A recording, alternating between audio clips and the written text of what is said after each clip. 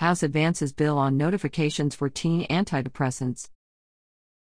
A bill prohibiting teenagers from receiving certain kinds of antidepressants without parental consent passed the Health, Welfare and Institutions Subcommittee in party line 10-8 vote after some amendments. The bill, HB 1389, was proposed by Del. Timothy Anderson, Republican, Virginia Beach. Anderson originally introduced the bill as blocking teenagers from receiving controlled substances, rather than just drugs classified as SERS or selective serotonin reuptake inhibitors. If the depression is so bad that we need prescription medication for treatment, in my opinion, we should bring the parents into that equation, Anderson said. Especially if they're severely depressed and prescribing the medication may make them more suicidal.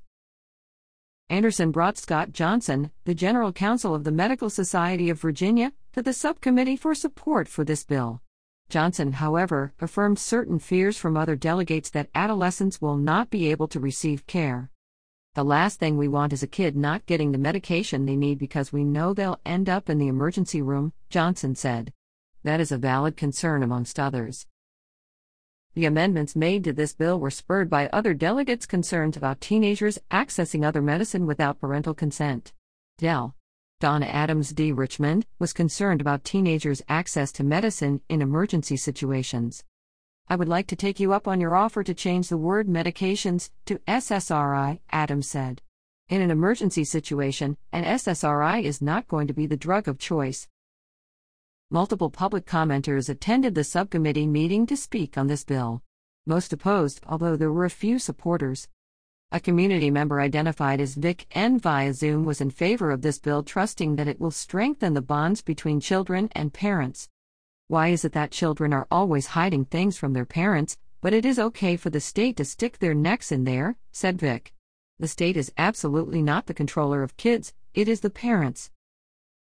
Many of the other public commenters were against this bill, including Emily Moore, policy analyst at Voices for Virginia's Children. She noted that many teenagers lack access to mental health facilities. This goes against the current practice that allows medical autonomy for older youth and what ultimately constrains some older youth from receiving the mental health treatment they need, Moore said. The bill returned to the subcommittee Thursday with amendments altering the bill to limit teenagers' access to selective serotonin reuptake inhibitors. This bill continued to receive pushback from some delegates, including Del. Patrick Hope, D. Arlington. If a child believes that their parents will find out, even through this back doorway, then they're less likely to get that treatment, Hope said. I just have a feeling this will have a chilling effect,